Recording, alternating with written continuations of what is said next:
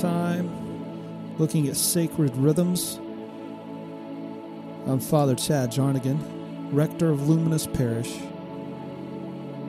Thanks for joining us again.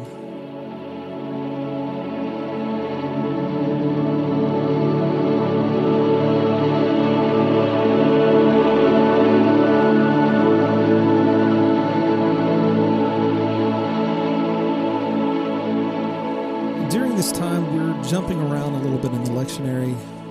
We're adhering to that each week. We're doing the passages. We're meditating and processing what it is to have rhythms in our life. The undercurrent of what we do at the parish are sacred rhythms. It's part of what it is to be an Anglican. Today we're looking at the rhythms of humility, also known as life.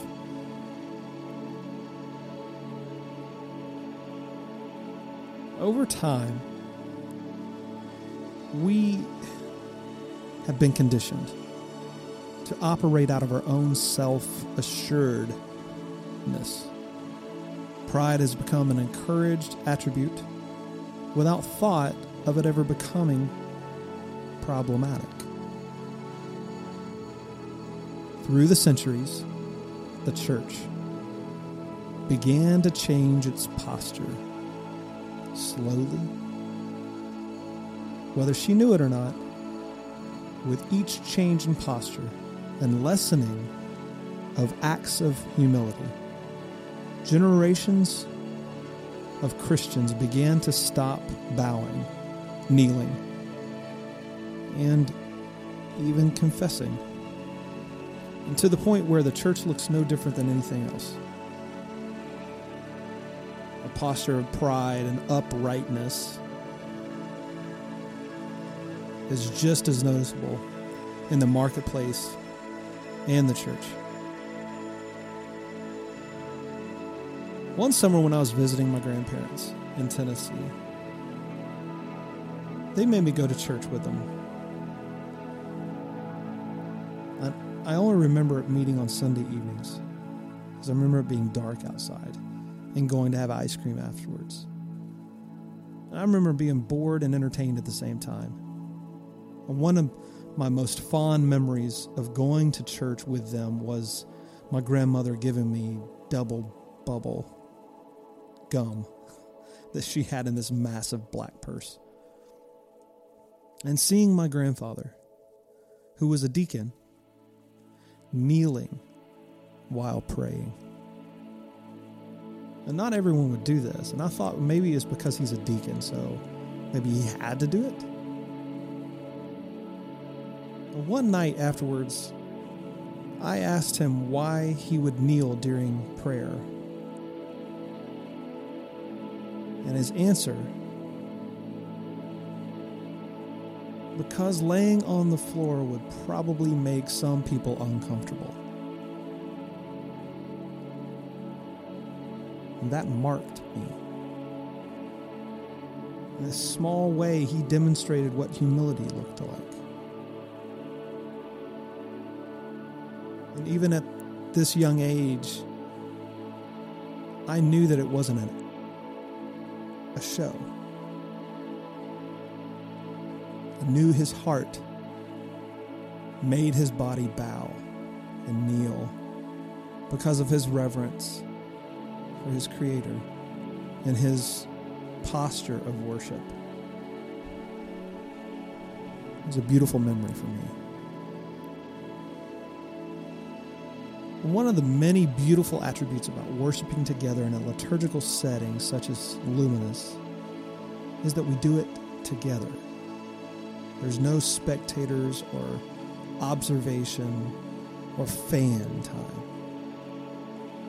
Some days, some of us are stronger and more joyful than others, while another group of us may be tired and heavy or distracted. One another's demonstrations of joy or even lament can assist others in doing the same. Henry Nouwen says that community is where humility and glory touch. Maybe it's because we intentionally live in that type of space with one another.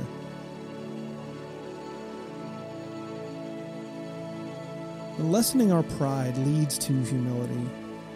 Sometimes it has to be forced upon us. But what if we were to enable patterns of humility? I wonder if we would be forced to be humbled as often as we are. C.S. Lewis says that true humility is not thinking less of yourself. It is thinking of yourself less. Romans 6 speaks of being slaves to sin and being set free from it so that we are slaves of God. This is difficult to process, even in a historical context or biblical context, just to see this verbiage here of slavery and slave to sin, slave to God. But the idea of being voluntarily aligned and voluntarily serving because of this holy obligation is what makes a bit more sense for us. 6:22 says, "But now that you have been set free from sin and have become slaves of God." See this allegiance, this alliance here. "The fruit you get leads to sanctification, and its end, eternal life. For the wages of sin is death, but the free gift of God is eternal life in Christ Jesus our Lord." Sanctus is Latin for holy, and the process towards holiness is sanctificare, which means sanctification. See, these days, it would just be so helpful for us to see demonstrations of humility. And we see it. We see it in the fray part of life, the margins. It doesn't get the sexy airtime. It doesn't get the tweet time. Though it should. It gives us hope in humanity to see these moments of humility and acts of kindness that have come from a place of lessening oneself in order to elevate another. And The Secret Life of Walter Mitty, which is one of my favorite movies of the last decade. It was adapted from a short film, a short story in the 1930s from James Thummer. It was also made a movie in the 40s and actually starred Danny Kaye. But this idea, this movie captured me on so many levels. But you know, the prolific line, if you've seen this, and if you haven't, just bear with me here. I'm not going to ruin anything for you. Sean Penn, what an amazing character he had in the movie. This prolific line that said, "Beautiful things don't ask for attention." And in the context of what we're speaking about today is rhythms of humility. So if beautiful things don't ask for our attention, if that is true, humility must be beautiful.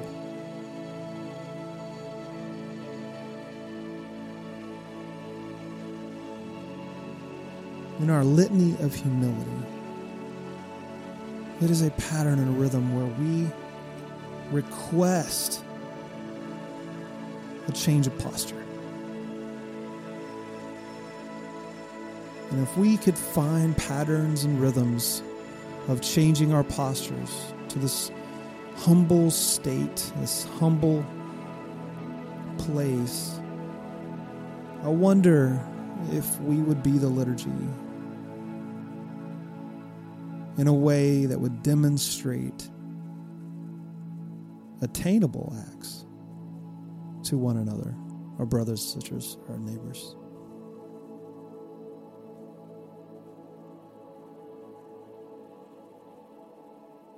We're going to post the Litany of Humility in the show notes for this podcast.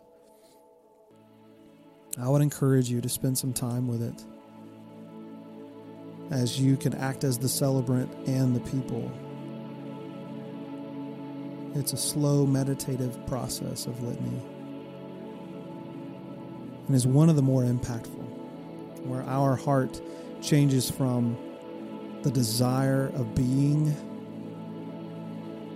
everything from esteemed to loved, honored, and praised, with being and asking for deliverance from the fear of being despised, the fear of being humbled, slandered, or even forgotten. And that we would be granted grace to desire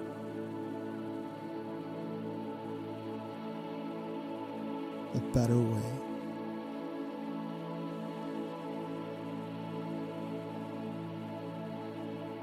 And pray as this finds your ears that you will have space to pause, space to pull over, maybe time to take the long way home this week and spend some time communing, whether it's with the litany of humility or just some time in silence, acknowledging that you are already in the presence of God wherever you are. If there's anything that we can do at Luminous to help you, if there's anything I can personally do, please let us know. You can find us at luminousparish.com. We gather each Sunday night, 5 o'clock, in downtown Franklin. Hope to see you soon. Thanks for joining us again. Peace be with you.